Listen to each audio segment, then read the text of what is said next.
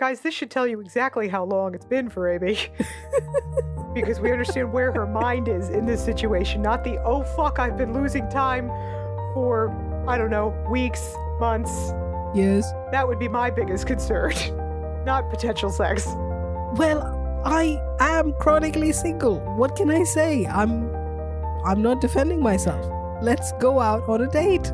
Again, that is not a medical condition. Welcome to the Marvelous Madams podcast. We're your hosts, Madam Chris. And I'm Madam Amy. We are burdened with the glorious purpose of talking all things Marvel. Madams, assemble.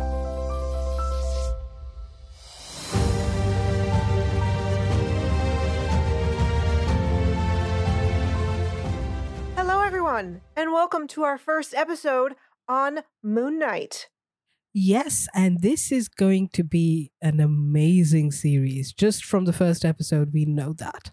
Oh, yes. And this is a big day for us, guys, because today, while you are hearing this on April 4th, it's our 2-year anniversary on the air. Yay! I mean, technically, are we on the air? Yes. If it's radio, that's not. Stop. You would have to ruin a moment with technicalities, wouldn't you? It's in my blood. What can I say? And not only that, guys, but we also just crossed 15,000 downloads. Give yourselves a round of applause. Thank you so much, everyone, for all of your support these last 2 years. We wouldn't be here without you. Yes, absolutely. I remember the time when we hit 1,000 downloads and we were so excited. Yes, many moons ago. First bad pun of the episode. Here we go. I have a few lined up. So yeah, that said, everybody, if you could, just give us a teeny weeny anniversary gift today and write us a review on Apple Podcasts or Spotify, we would appreciate it so much. Yes, indeed. All right, now let's talk Moon Knight. I loved every minute of this. It was fantastic. But before we get into anything, I have one question for you. Yes. How much were you cringing during the cold open? Not just the cold open, the whole episode. But yes, I know what you mean. They threw us in the deep end of the ocean immediately. Yeah, I came into this with no expectations because I know nothing about Moon Knight. And I saw this guy, we didn't see the actor's face first. We just saw their hands, and he's taking a glass of water, putting it, drinking. And I was like, that's good, taking care of himself, hydrating. And then that happens. That was painful. Yeah. And he didn't need to do that. He could have just put some Lego in his sandals. Right? It might have been worse, honestly. And I was thinking to myself, as I'm hearing Annie Lennox in my head, I'm like, that one might have been too on the nose.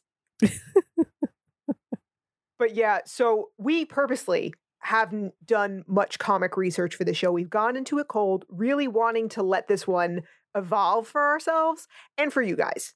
Yes, and we certainly learned our lesson from WandaVision. And if you guys are joining us recently, do yourselves a favor and listen to our WandaVision episodes just to hear us lose our minds over the weeks. Yeah, this is going to be another tinfoil hat series, guys, so put them on now. I'm also just so excited because I've always loved ancient Egyptian history. Big shout out to Mr. Aites, my freshman year high school history teacher, who I highly doubt is listening or will ever listen to this show. Nonetheless, he was amazing and really inspired that love. I used to watch ancient Egypt documentaries all the time as a kid. It's just fascinating. It is, but not those crazy ones, right? Like the aliens build the pyramids. I'm not Alex Jones. No. I mean, that was a thing. I mean, the History Channel went a bit cuckoo. This was in the 90s. Okay, that's fair. When there was still some integrity on channels claiming to be historical. And we're going to talk about him plenty throughout this episode. Oscar Isaac knocked this out of the park. He is fantastic. You can clearly see he's having a ball. And that British accent is the best I've ever heard an American do. Yeah, it's great. And God damn it, Marvel, we're sticking with that trend of great exposition through production design in very fun ways. And somehow they managed to keep giving us things we've never seen before. Mm-hmm. Yeah. And we will also talk about the music through this episode. Best of any Disney Plus series so far. Yes, I really enjoyed the music, especially when I recognize some of them. Seriously, if you can get me to listen to Engelbert Humperdinck in the shower, you've done something special. And thank you for saying that name. I did not know how to say that. You're welcome. And we're also going to throw in a little Egyptian history here and there, too. Just some brief stuff. Mm-hmm. We're definitely going to get more into that as the show progresses. Yes. So we do start off with Arthur there, Ethan Hawke, and his little, what should we call it, sanctuary? I mean, a sanctuary is normally supposed to be a peaceful place. But I guess, I mean, if you're walking with glass in your shoes, nothing is peaceful. Well, here's the thing. What he was doing there, and I also don't think we should assume that was water. Okay. Because what he was doing was clearly, at least to me, ritualistic. Yes. And I also think that at some point in the past, he and Stick were roommates. Yeah, I wouldn't be surprised if Stick actually did walk around with glass in his shoes. Sneakers are too soft. Yeah. Put some pebbles in there. Mix it up. So with this ritual, we can't be 100% sure why Arthur is doing this. Yeah. So he could be like one of those old-timey Catholic flagellants. All right, think Paul Bettany in Da Vinci Code. Yes, I was thinking of that when I saw this, yes. Yes. However, there's another option. We don't actually see a trail of blood. Well, the blood could be collecting in the sandals. The first few steps will not leave that much blood. Maybe, but some. So... And also, if he has been doing this for years and years, his soles must have thickened, calluses. Well, that's the question. Is he doing this because he feels it and he is punishing himself, or is this some kind of show of faith to others or some kind of test for himself? Does he feel it at all? Does the glass affect him? That's an interesting point because in the comics, Arthur Harrow, he is a mad scientist. He's not in any way religious in the comics, but he does have a history of dealing with pain medication so that he doesn't have the same pain receptors or something like that. I'm not quite sure. Interesting. And I also found it interesting that in Jewish culture, breaking the glass in weddings is a thing. I don't know what it means, but it is something that they do. And this was done in a similar way. You break the glass through a piece of cloth. Mm-hmm. That's very true. I hadn't thought of that. And mad scientist, I think, does fit for Arthur here. With that hair, that's the only thing you can be. Well, mad certainly fits. I don't think he's a scientist considering he's a bit cuckoo. Yeah, I'm leaning more towards holy man of some sort. Mad holy man? Again, with that hair, mad has to fit in there somewhere. And, guys, we talk about potential crossovers with other shows and properties all the time. I think the one we need to understand for this episode is that Arthur and Loki do share a hairdresser. Probably, but the hairdresser is certainly doing a better job with Arthur. Loki's hair is not something that can be tamed, just like himself. So we see Arthur heading off, and we are thrown in to Stephen's apartment with Engelbert Humperdinck's A Man Without Love. Yeah, fantastic song. Oh my God. People, all the lyrics matter. You see, I'm down the hole already. I'm too far. I can't even be pulled back. We are like 10 minutes into this, and I know you're supposed to have that rope around my waist, but I've cut it by now. I'm gone. Give it some time. I have some theories. Oh boy. Oh man, it's been so long since we played Theory Time. Well, not theories per se, but questions. Okay. Yeah, the music, not only are the lyrics important, it's brilliant how they've done this, but also the tones are so great. It brings Yes, so much energy to the episode. it does. And not only do the lyrics matter, but which version of the song they're using. Yep. So Steven seems just as confused as we are when he wakes up and not only sees the ankle chains, but he looks confused just seeing his apartment. I wouldn't say confused in this scenario. I'd say he's looking around to see any clues whether he left. Ah, maybe. This is the problem when you have a really great actor playing these goddamn roles. Damn it, Marvel. Mhm. Because Oscar Isaac does such a great job throughout the episode adding layers of mystery and confusion. Yes. Now, I just know you love this apartment, don't you? Not really. It's a bit too messy for me. Oh, I love this place. Why? This is a book palace. Yes, books, yes. But I'd like to clean it up a little bit. Sure. But there's no cat door. I could hide away from my whole family up there. They wouldn't find me for hours. Yeah, I thought it was interesting because to me at first, it looked like an attic. Like it looked like a converted attic apartment of somebody's house. But then we're going to see it's not. It's more like It's an apartment. it is an apartment, but the way everything was laid out, that building almost looked like it used to be storage lockers instead of apartments. Possible. Maybe that's just a London thing. I don't know. So Stephen has been taking all kinds of measures to make sure he doesn't get out of his apartment, and also like ways to check to see if he has. Yes, we have the chained ankle. We have the sand around the bed, which, by the way, looks quite a bit like a crescent moon. Mm-hmm. And then we've got the painter's tape on the door. Right. One would say someone is a bit paranoid. Yeah. And I think he does have reason to be. Yeah. He does. All right. So here's a question for you. Who the hell is Stephen actually leaving these voicemails for? Because it's not his mother. I was actually wondering about that. Like, is his mother dead? Or it's just some random person he's calling? Yeah. And does it even matter at all? I don't know. Because it can't be Stephen Grant's mother, because Stephen Grant doesn't really exist. Well, here's the thing. So, according to the comics, Mark Spector is actually the main person. Right. Whereas Stephen is another personality. But right. Legally, Mark Spector is the one who is the legal person, I suppose. Yeah. Whereas in this case, Stephen has a job, he's got an apartment, he must be having some kind of paperwork in order to get a job. So what if Stephen is the legal one and Mark Spector is the personality that takes over? I think Mark Spector would have the skill set to have set up Stephen Grant for himself in the past in his work, possibly as an alter ego alias, and that's who Stephen Grant is. Possible. That's how he has all the proper paperwork. Okay. That's fair. So he could have set up a mom for him. I don't think so. I think that's taken it a bit far. Could have given him a number and labeled it mom or mother or whatever.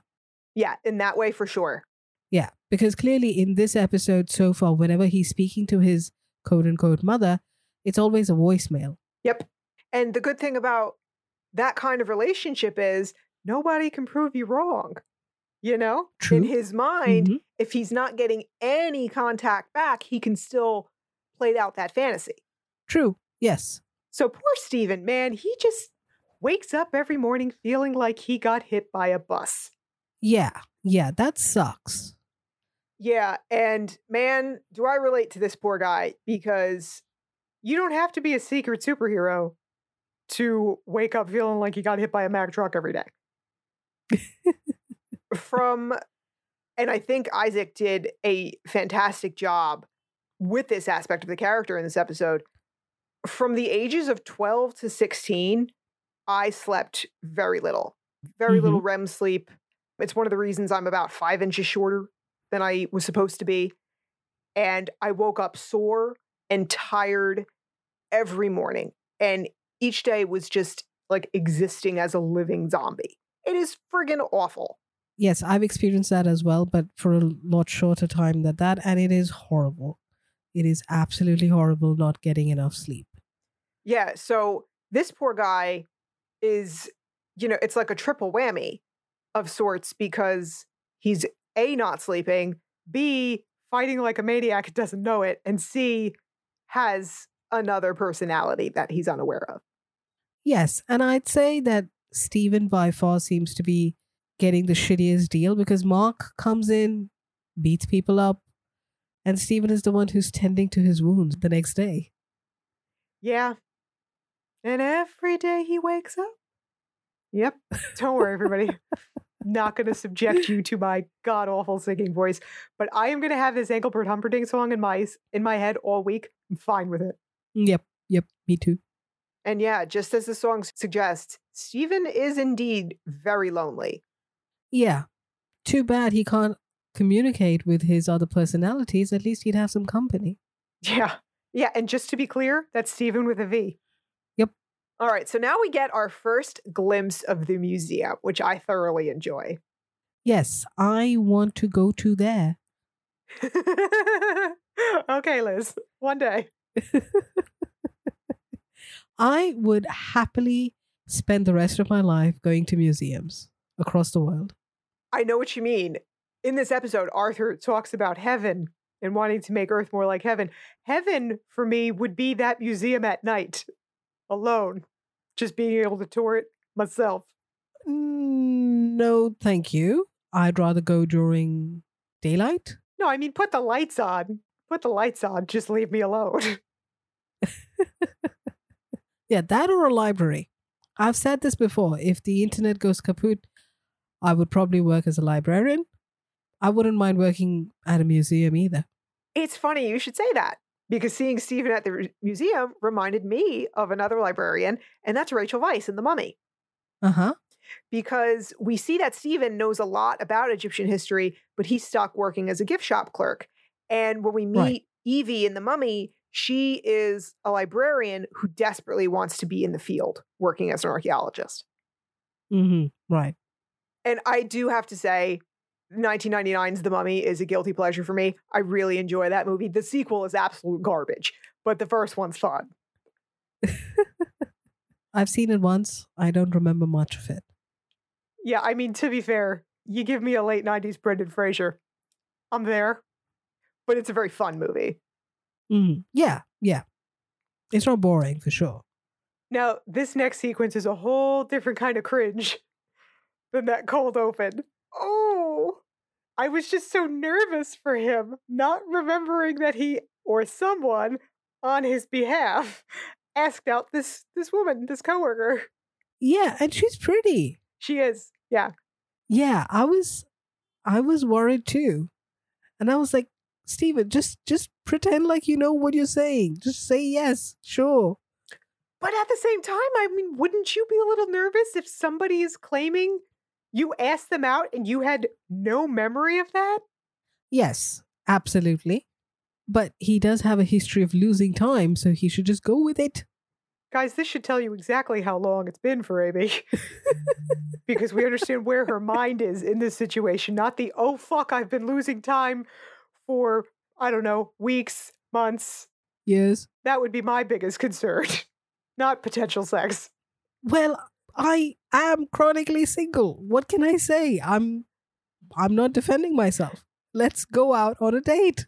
Again, that is not a medical condition. You know, for me, by now, I'm sure it is. This sequence is actually really important, though, because this is where we get our first hint that the DID issue has to be fairly recent. What makes you say that? Well, we know it wasn't Steven who asked this woman out, but she only knows Steven, or so it seems. Right. She doesn't know Mark. Right. So it can't be so long that people wouldn't see something wrong, you know? But at the same time, this means that Mark must be coming through at least sometimes. Because not only did he ask this woman out, but Steven is a vegan, Mark is not. Yeah, but I would disagree with you on this being a short-term problem. I don't mean days. I mean a couple of months. Okay, even so, we don't know how much Mark has been coming out and playing during the daytime. What a way to put that. Clearly, Mark is very skilled. He could be pretending to be Steven when he needs to be Steven. And people might not notice. Generally, people are not that observant. Whereas Steven would not be able to pretend to be Mark. And the fact that clearly Mark has a bit of a soft spot for Steven, that's why he asked this girl out. I can see you in the hole next to me. There you are. Hole? The rabbit hole, yes. Uh-huh. Yes. Oh, totally. I'm down the rabbit hole. I'm not denying it. I'm just trying to control myself. So we also see, because of all of these issues he's having and that he's unaware of, Steven is a terrible employee. Yes, he is. And his boss is not helping. Well, I actually understand her being so fed up with him because there's so True. much Yeah. there's so much we don't see of him. Mm-hmm.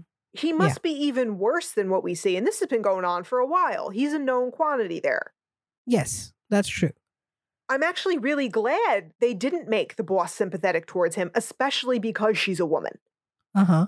You know, like, it doesn't become a woman giving a free pass to a man who's bad at his job. Yeah, sure. That wouldn't work. And plus, he is quite annoying when it comes to the history because that's not his job. He's not doing what he's supposed to be doing. Exactly. He wants to be a tour guide. And she shuts that down. That's actually crushing to hear. Yeah. I've been there. But you can totally get where she's coming from. Like, you're a shitty friggin' cashier and clerk. You think you're going to be a tour guide? It's refreshing in a way to see a man not get something that he has not earned, you know? Mm-hmm.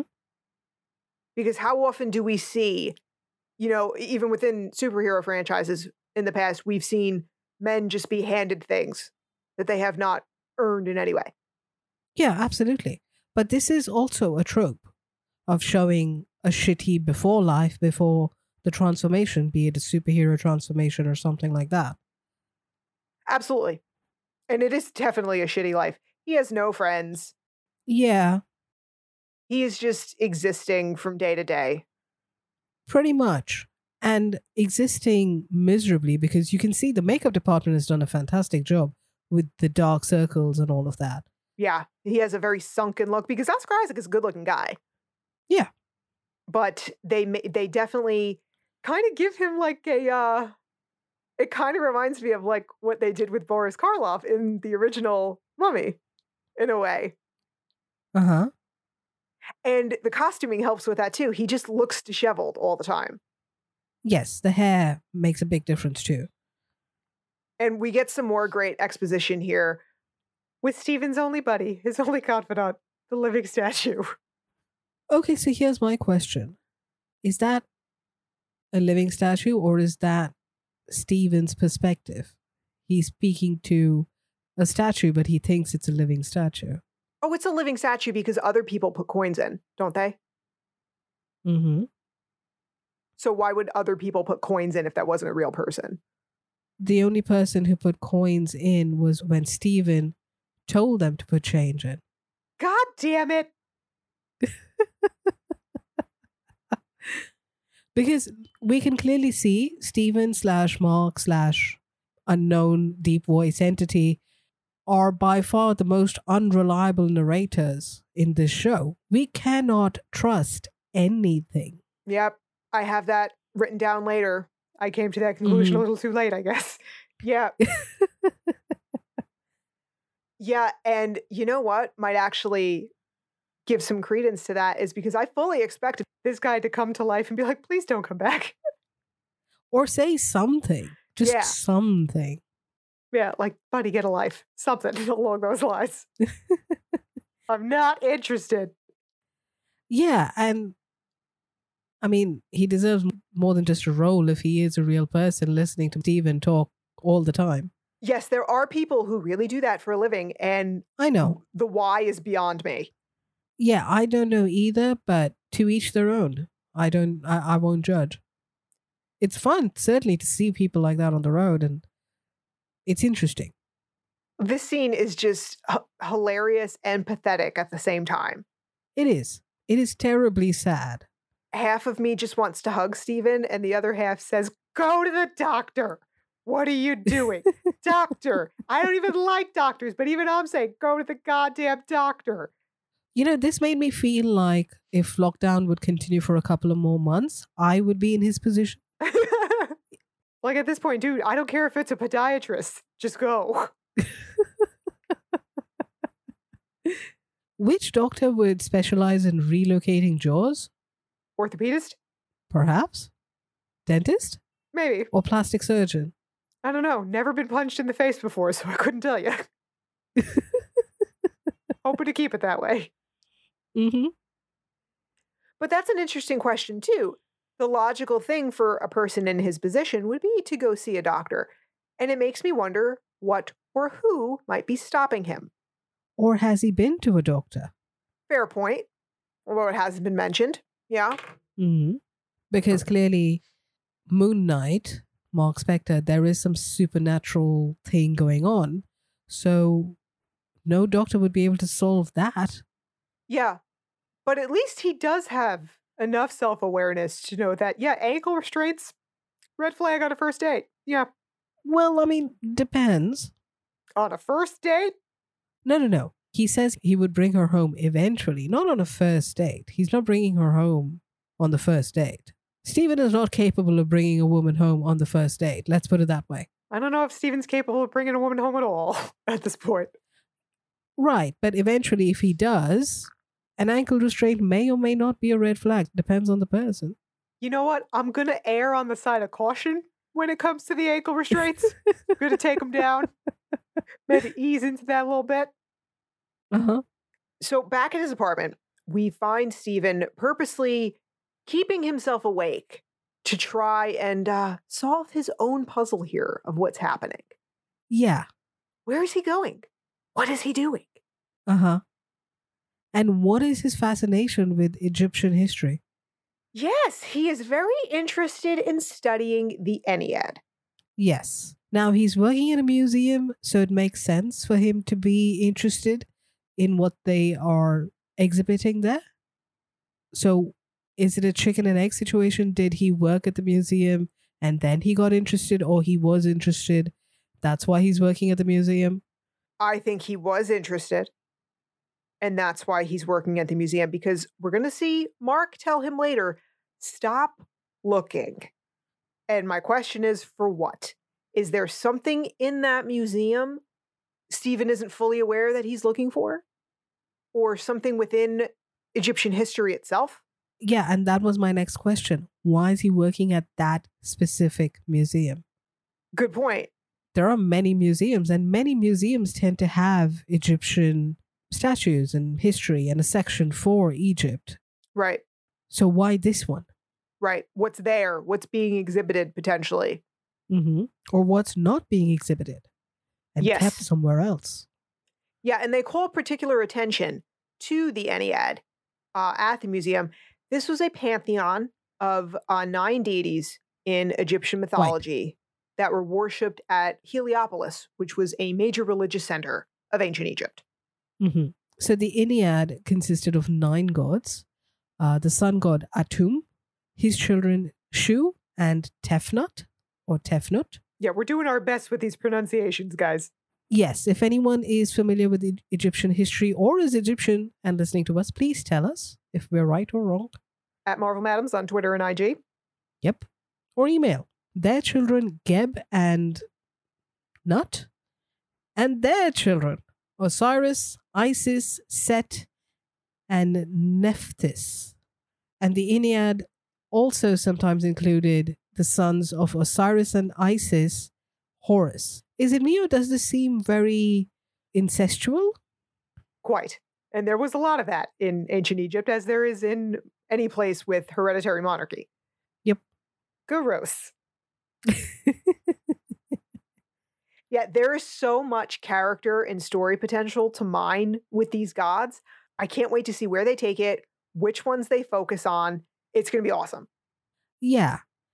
But the problem with Stephen's strategy here is no matter how many puzzles or books you have, you can't stay awake forever. True. Though I will say I'm envious of his ability to solve the Rubik's Cube.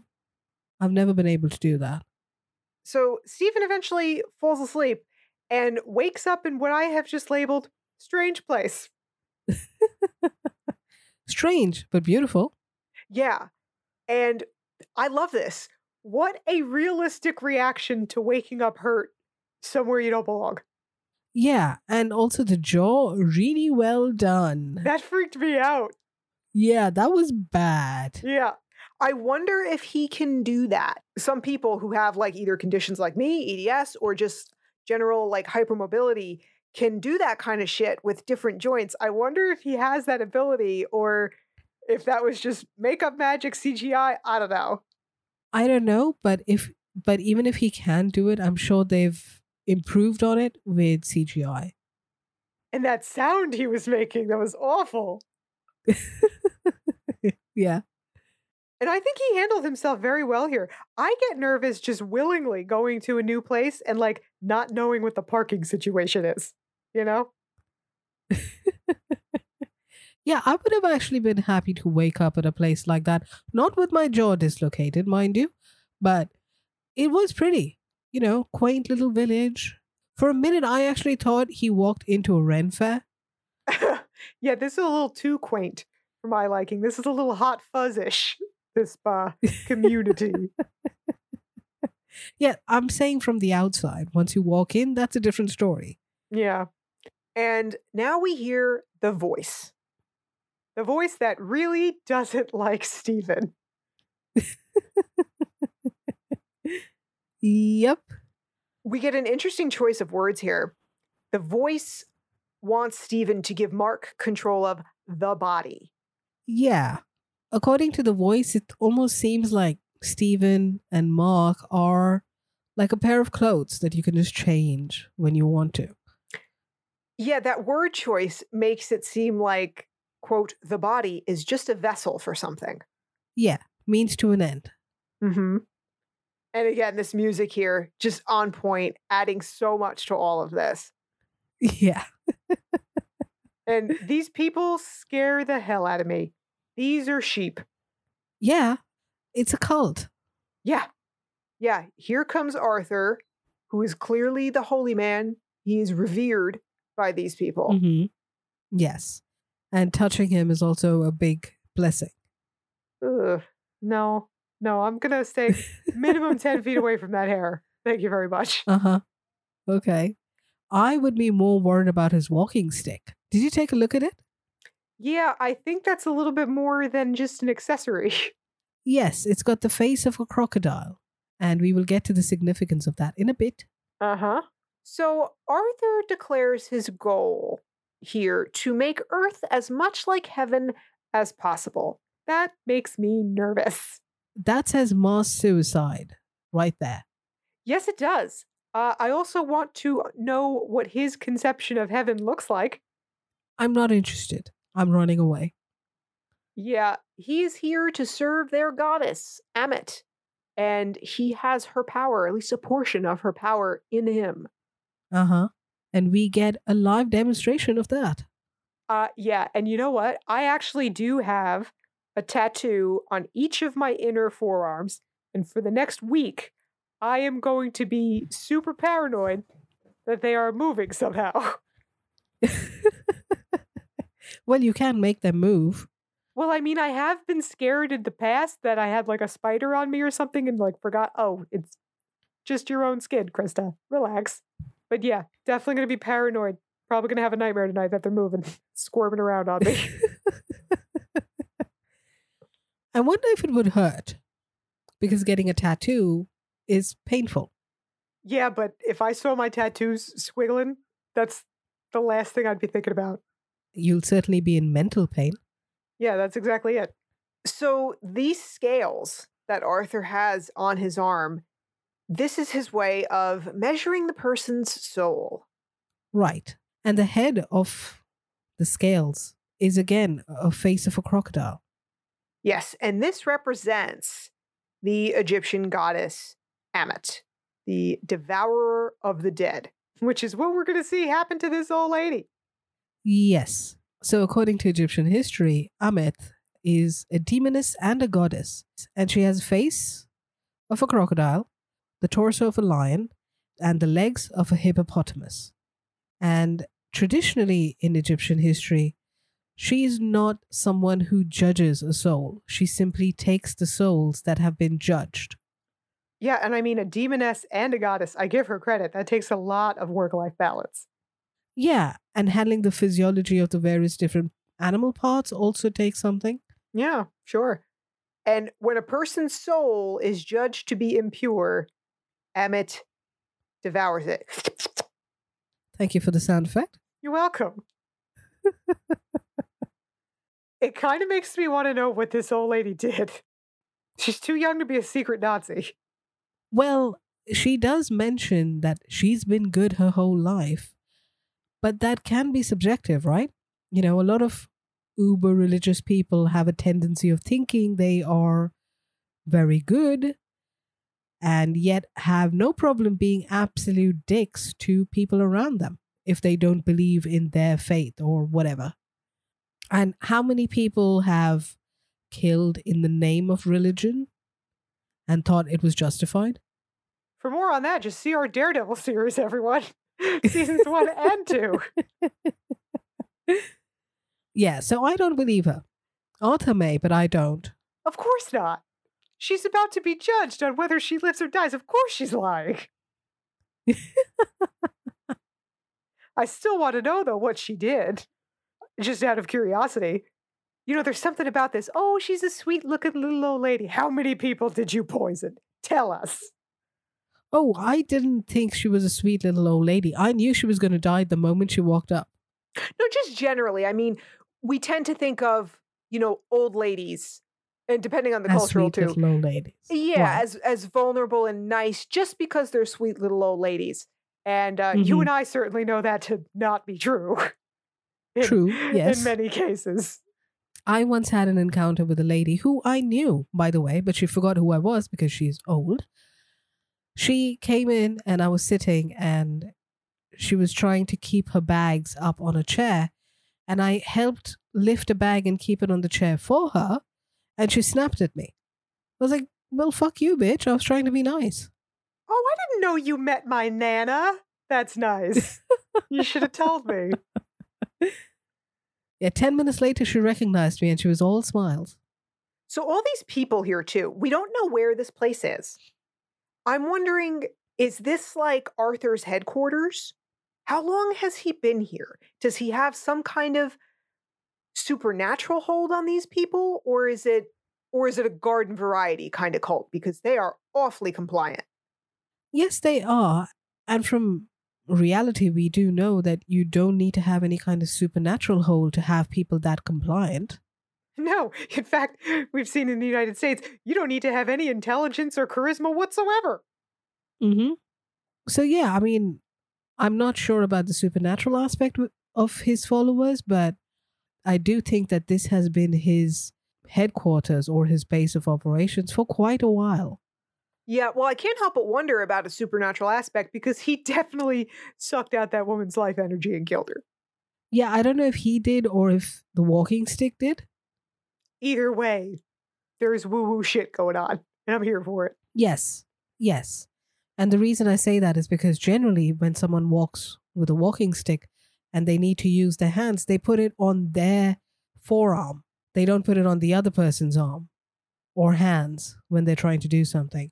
And we specifically see later on in the episode also when Arthur is meeting Stephen and judging him, he puts the walking stick on his forearm, not his own. You're right, like it's part of the ritual. Yes. So Stephen is trying to hide in this crowd, but Arthur recognizes not Stephen, but Mark. Yes, he knows what he looks like. He doesn't know his name. Yes, he knows the mercenary. Mm-hmm. And that the mercenary has a scarab. Yep. And Steven is being very cooperative. Trying to be. Yeah, Steven is. Mark, not so much. Yep.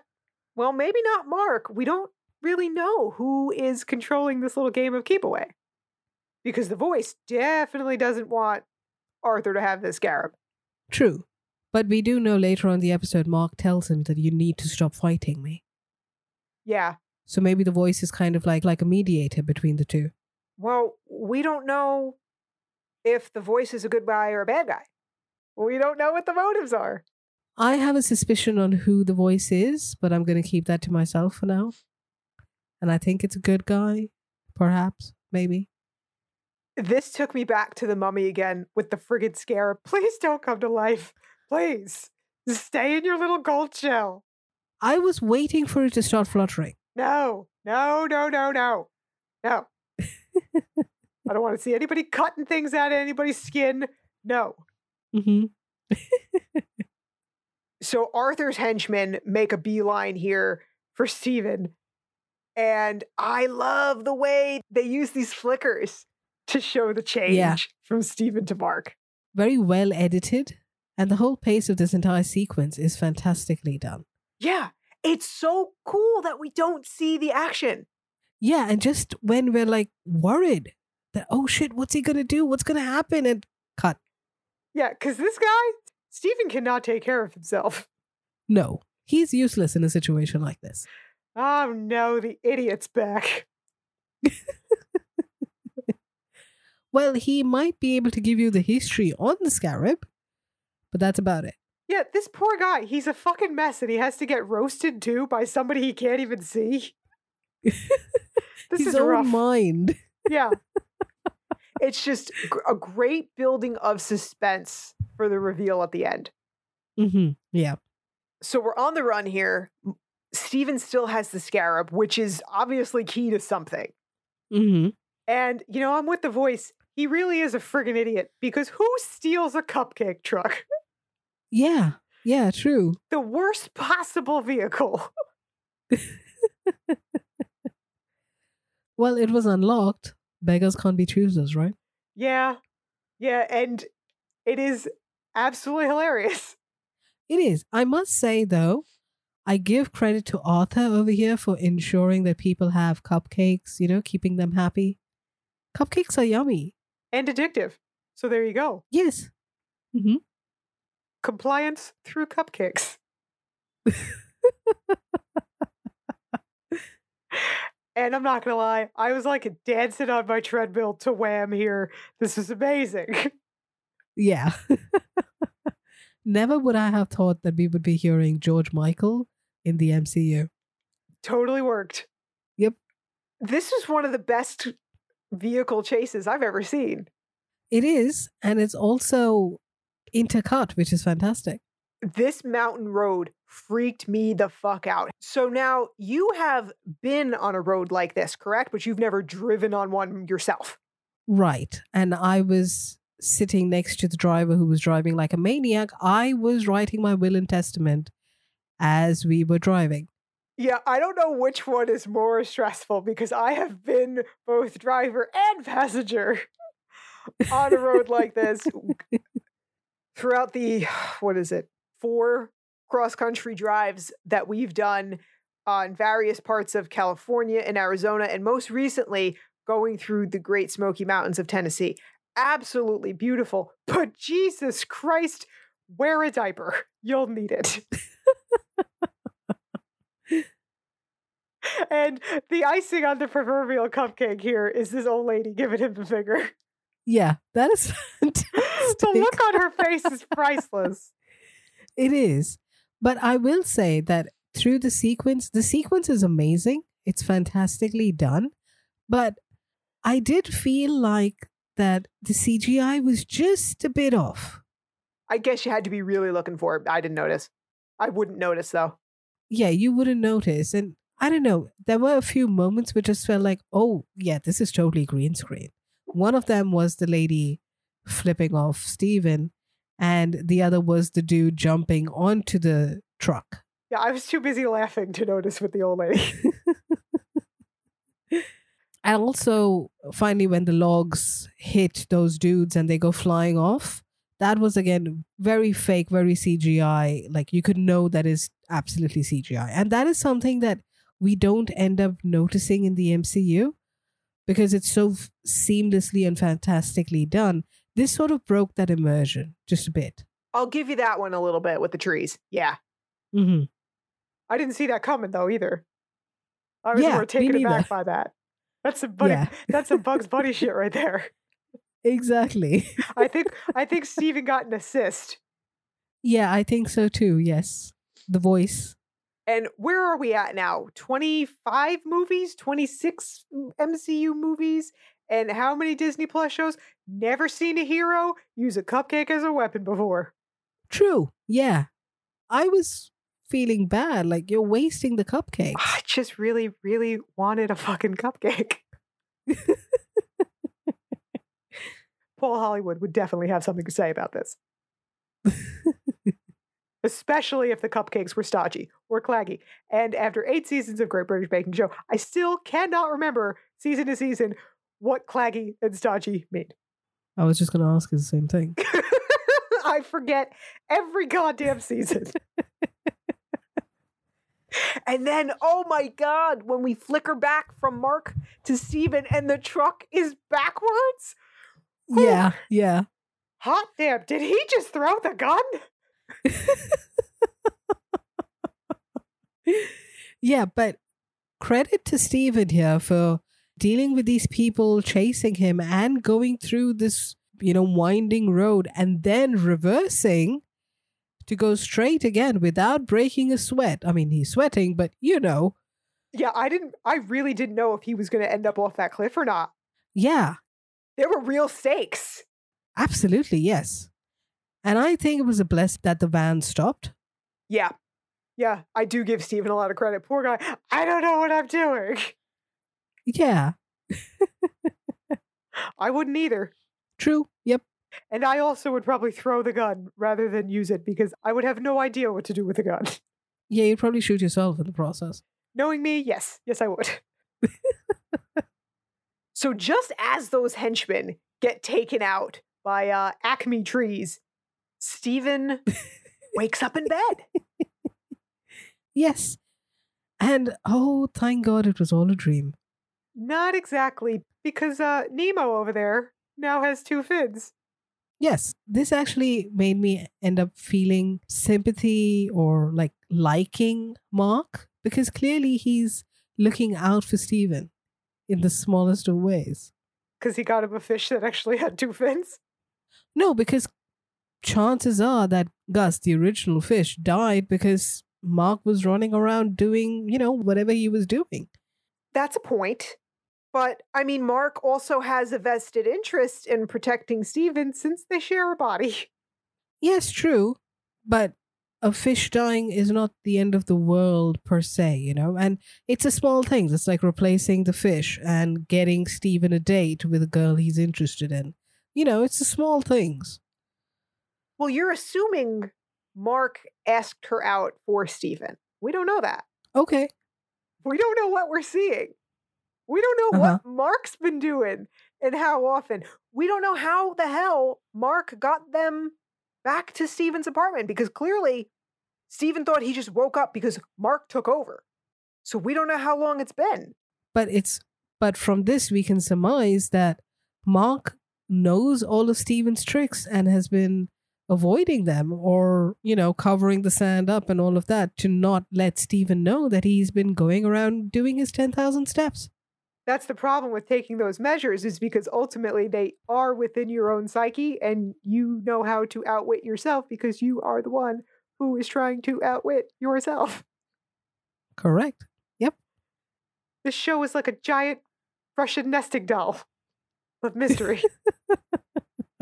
And also, actually, now that I think about it, because Steven has not been sleeping, there's a chance that he might have actually blacked out with Mark not taking over. Or he may just not remember asking her out because he's so sleep deprived. Yeah, well, there are some problems too with the issue of Mark, with the idea of Mark taking over. I want to save that though for more towards the end. I'm not sure who has more control here. Because, too, all right, so Stephen lost 2 days. So, as you said, Mark came out to play for 2 days. Yep. So, if Mark was out and about, I would argue he could be doing more. Why isn't he doing more for Stephen? Why isn't he taking steps to have Stephen stop looking for whatever he's looking for? Why isn't he getting him fired from the museum? Why isn't he helping him have a better life? Why isn't he taking him to the doctor? Like a million things. Mark is more aware of what's going on. Mark knows all, presumably. Yes. But Mark doesn't have enough control to fully act. We haven't seen anything to show us that Mark does not have control, because all the questions that you asked about why is Mark not letting Stephen, get fired or go to the doctor and all of that, maybe Mark wants him to be at the museum, have access to the museum for something. And he wouldn't want him to go to the dock so that he doesn't know, so that Stephen doesn't find out what's happening. Maybe, but I don't think Mark has control, because at the end, we see him ask for it. He can't just take over. He has to convince Stephen to hand it over. While he's conscious.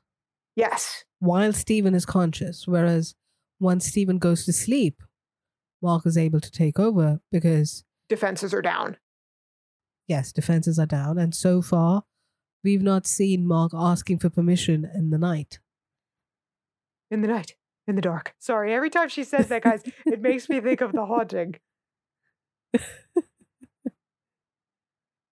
It is so incredibly sad when the waiter confirms that it's Sunday. Yeah. Oh, he's just heartbroken. And terrified at the same time. Yeah, yeah. And then he says, you know what, I'm just going to have a steak, which for a vegan, that goes to show where his mind is. Yeah, because you can get sick from that too if you've been a vegan for a while. Although I don't think he has to worry about that, because I think Mark's been eating plenty of steak. Yep. And Stephen here, I mean, you see it crack a little bit here, but he's in major denial about what's happening. Yeah, he is. He is. But I think this was kind of his I can't ignore this anymore moment. I actually think he keeps ignoring it for a little bit longer. I think it's that phone call is what does the trick for him. Right, when that lady calls him Mark. Yeah. But before we get into that phone call, let's now hear a word from one of our partners, whose services might come in especially handy if you're leading a double life. Indeed. Back in the days when I ran my own web design business, I only backed up my important data on an external hard drive. Oh, the follies of youth. So when my brother dropped the hard drive and I lost 3 years of my life, I was devastated. Is he still alive? Yes, but I considered burying him under the floor. Once I stopped crying, I realized I needed a more reliable backup system. Enter Backblaze, the set it and forget it cloud storage solution. For $7 a month, Backblaze protects your most important data from life's little curveballs, like clumsy siblings, rowdy kids, and mischievous pets. And with its simple interface and easy setup, anyone can use it. I'm certainly proof of that. Sign up now for a 15-day free trial using the link in our show notes, which also helps support the Marvelous Madams. Backblaze. When it comes to data, they have your back. So, question for you, and, props again to the production design on this show. What's with all the postcards? Yeah, I have a theory about that. It seems like an awful lot of postcards for a man with no friends and a dead-end job. Yes, I have a theory about that. Mark is leaving him the postcards. For what purpose? Just for fun. For fun. Keeping him company. Yeah. You think maybe it would make more sense that they're clues to something? Probably. And Stephen doesn't realize that. Or is Stephen buying these himself because he's a super lonely guy who would love to travel but can't? Possible. But I think Mark is leaving them for him. You desperately want to believe that. Yes, it would be so much fun. I was going to scream if he gave that fish a Belgian chocolate. I really thought he was going to. Yeah, even I thought so for a second. I was wondering, can fish eat chocolate? I get very upset with things like that on television. Like, I also get very upset when people don't finish their goddamn food. Yes, I agree with that. Eat it because I can't. I did feel bad that all those chocolates fell down and the floor was quite dirty. 5-second rule. They're fine. I'm eating them. Yeah, looking at the state of that floor, no, not even 1 second. Not for me. Belgian chocolate. You say that after the hotel you slept in over the weekend. Okay, that makes me sound trashy. But I did not know it was that bad.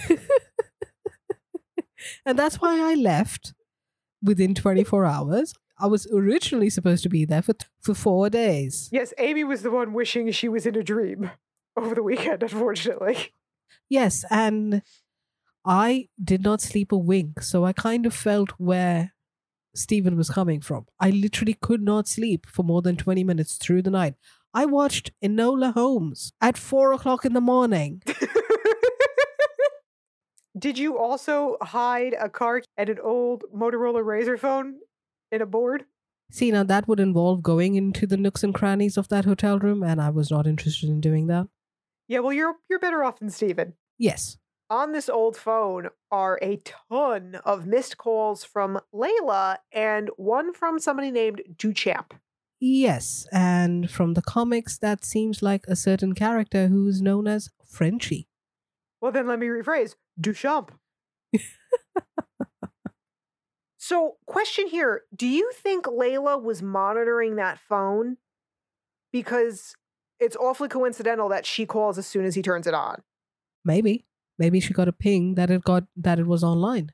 Exactly. So I'm wondering, all those missed calls, has Mark been using this phone when he's out and about and been ignoring her calls all this time? Maybe. Because you won't get a missed call if the phone is off. Exactly. Or he just forgot about the phone up there, which I doubt. It was charging.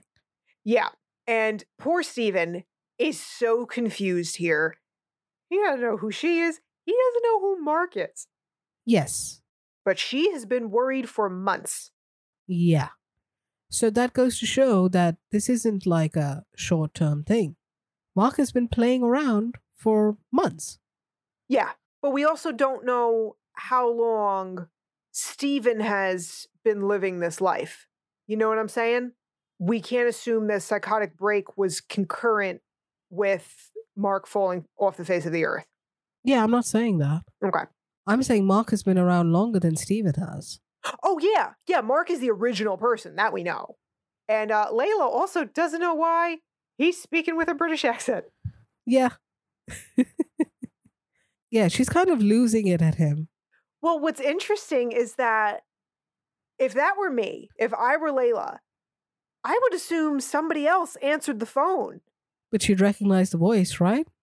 But he's speaking with a British accent. But you recognize someone's voice, irrespective of accent. Not necessarily. There are some Brits who, when they're speaking with an American accent, sound quite a bit different. Like, if you've never heard them do it before, if you were listening blind, you might not know who it is. Mm-hmm. And I think this is the big turning point for Stephen. Being called Mark, hearing her voice seems to, like, trigger something. Yeah, that's when he realizes that it's not just dreams. Yeah. And it can't be a coincidence that the voice is telling him to let Mark take control and then someone is calling and asking for Mark. This is so cool when they're talking to each other through the mirror. Yeah, it is. At this point, they're not really conversing. They're kind of trying to break that barrier between the two personalities. Yeah, Mark is fully talking to Stephen, but Stephen isn't fully registering it quite yet. Yeah. And, you know, the flickering lights doesn't exactly help. Yeah, and we have the building here starting to flicker and shake, but I'm like, oh, is this real or is this in Stephen's mind? Yeah, I was not sure too. And is this a huge mummified creature or an old lady? Well, it's an old lady. Man, old ladies getting a bad rap in this show, aren't they? I will say she was scared of Stephen quite a bit. I would be too in her position. He's nuts. Yeah, he is. He's losing his mind. And it's not his fault. And we absolutely feel sorry for him. He is very sympathetic. But in her position, she doesn't know what's going on. We barely know what's going on. He doesn't know. When you are not in control like that, yeah, people are going to be scared, especially a vulnerable old woman. Of course, yes. I'm not blaming her. No. Although, I don't know, there was something weird about it. She sounded like a teenage girl. Like her voice, she sounded so young, that woman. It was like incongruous to my ear. Okay. Here's a question. What if she knew Mark and that's why she was more afraid? God damn it, Amy.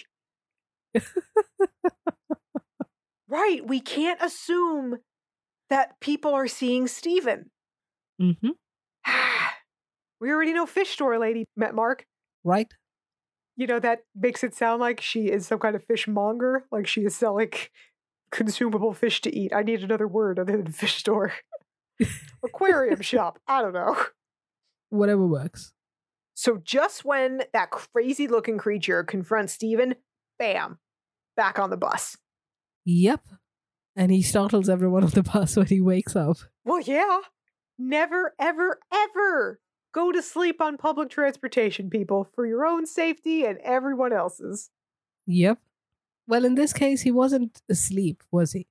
I got the feeling that he could actually hear the chanting we were hearing.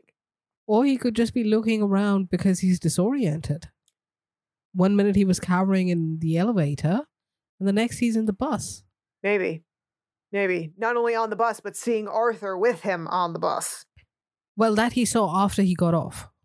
Yeah.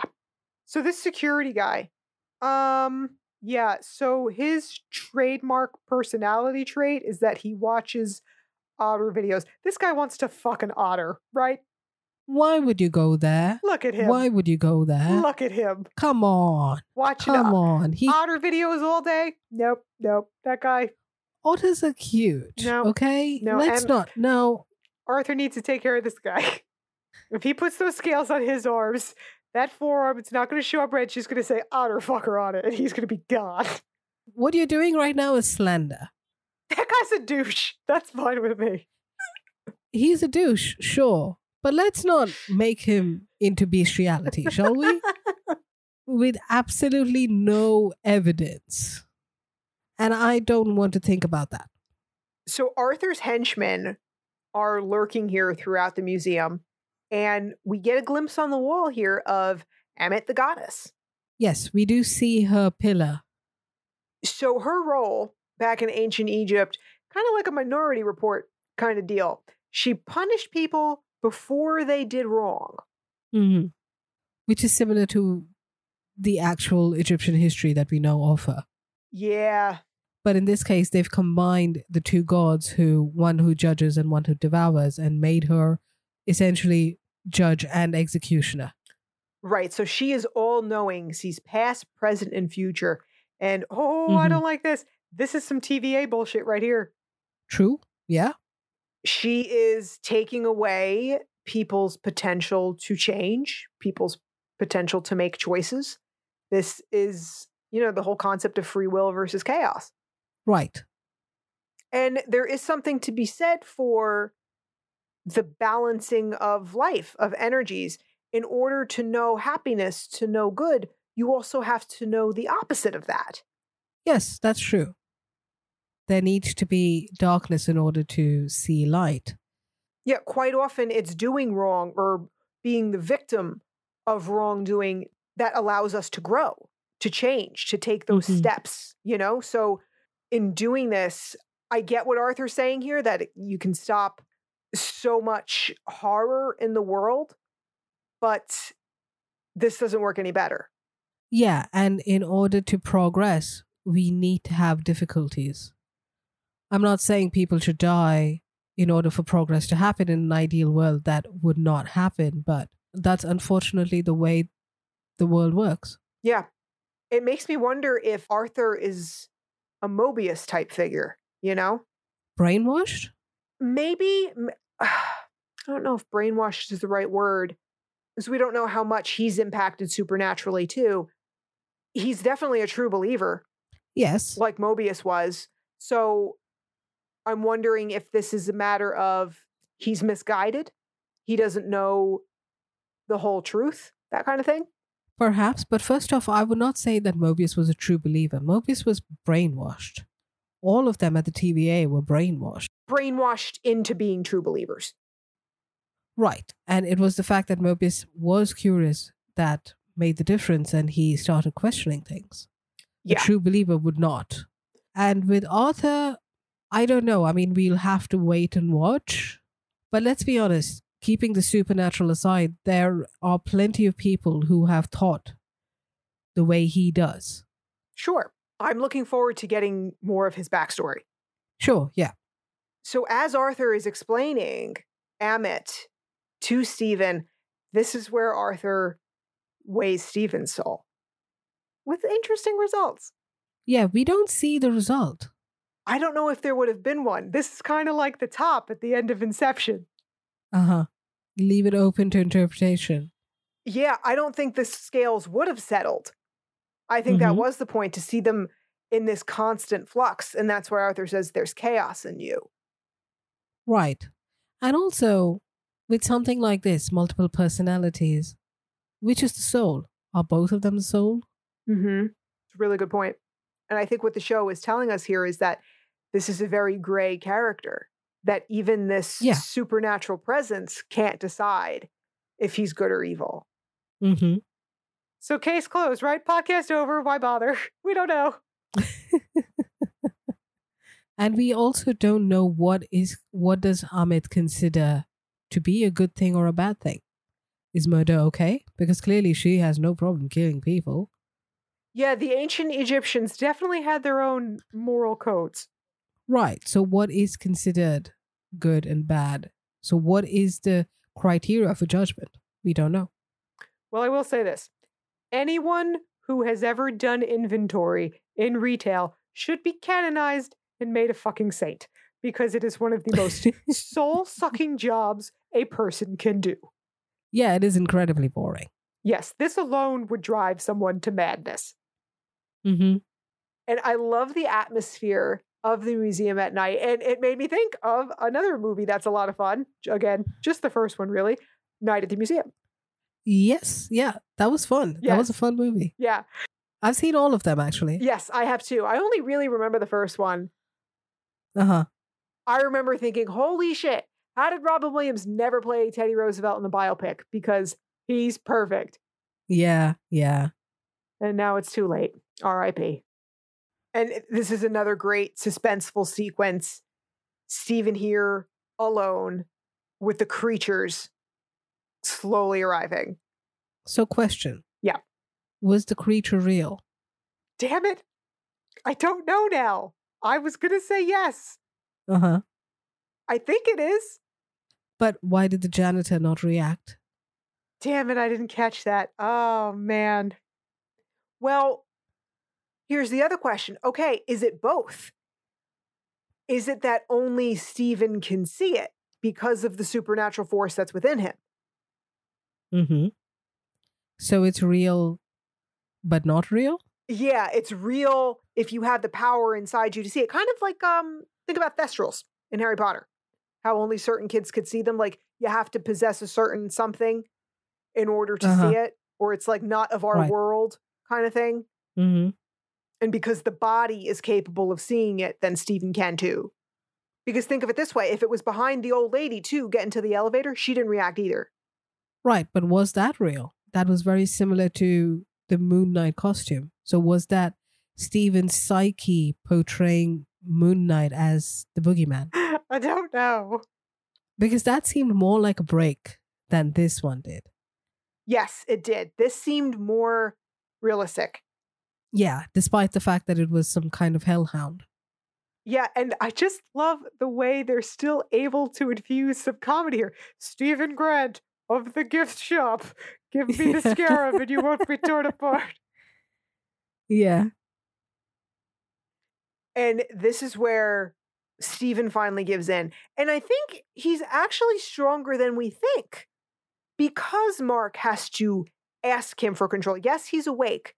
But we're going to talk more about DID as the weeks go by, the producers actually hired a psychiatrist as a technical consultant for this. So they're going to get a lot more into it. And we'll talk about, Yes. what DID looks like in real life, what can cause a split, what purposes different alters serve for each other. Mm-hmm. But I think Steven is a little stronger than we think he is. Perhaps. Yeah. He may be mentally stronger, but not physically stronger. Definitely not.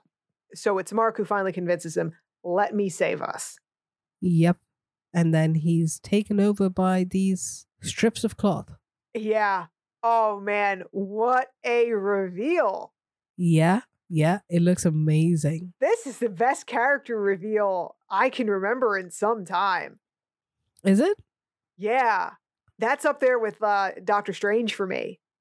Uh-huh. Right. When he's finally wearing the cloak. Yeah. Right. And that big musical sting. Yeah. The reveal was fantastic. And I don't know about the history when Moon Knight was created, but considering the Egyptian history and his costume, as we know, with strips of cloth, it's like he's a mummy. Yeah. Yeah. I've always thought mummies were so goddamn cool. And I would be remiss if I didn't mention Arnold Vosloo did a very nice job with Imhotep and the mummy. Mm-hmm. Right. All right. So that is it for the premiere here of Moon Knight. I think by next week, we're going to need to mummify ourselves just to keep our brains in our fucking heads. Yeah, let's see what happens. I'm curious. And we do have some updates for you guys. So as of today, April 4th, we are fully launched on Patreon, guys. Our first Marvelish movie is out today. Yes. And if you haven't joined our Patreon yet, do it. I promise you, the first movie is amazing. Yes, we certainly had a lot of fun with Crimson Peak. There were a lot of crimson tears involved, for me especially. So become a member of the Sanctum Sanctorum today, guys, and you will have full access to that and all Marvelish movies to come. And on that note, we want to shout out our very first patrons. Thank you, Joanne Klimowitz. And Olive the Hedgehog. I love that name. Amy Reap. We're always happy to have another Amy. Yep. And lastly, our first male patron, a man who we are very proud to call friend of the show, Mr. Josh Newton, co-host of the Tabletop Journeys podcast. Guys, if you're into D&D or role-playing games at all, go listen to Josh, Lewanika, and Glenn. Yes, their content is absolutely fantastic. All right, guys. And lastly, so at the end of these 6 episodes of Moon Knight, we are going to be doing another listener roundtable, just like we did for Loki last summer. Right, and there are only 3 slots available? Yes, 1 has been taken, so only 3 slots left, people. Which means, yes, over these next 6 weeks, come and chat with us on Twitter and Instagram at Marvel Madams. Make your theories, your wild speculations, make your presence known to us. Yes, and you can even fangirl with us. Yeah, I mean, come on. You know that shirt's going to be coming off eventually. Everybody saw Oscar Isaac training for this show. So there's that too, on top of the fact that the show's amazing. Of course your mind would go there. Of course it would. Well, yeah. However, Mr. Hawk, please remain fully clothed. And you say, I'm the one who's desperate. You said fangirl. So yes, that's where my mind went. Uh-huh. All right, everybody. Thanks to all you madams for joining us today. I'm Madam Chris. And I'm Madam Amy. Join us next week for episode 2 of Moon Knight. Reinforce those tinfoil hats, everybody. 2 layers. Yeah. Otherwise, you're going to have to tell your mind. Laters, Gators. I knew it was coming, but it didn't make it hurt any less. And for more content and our blog, check out our website, themarvelousmadams.com, where Infinity Stones are a girl's best friend.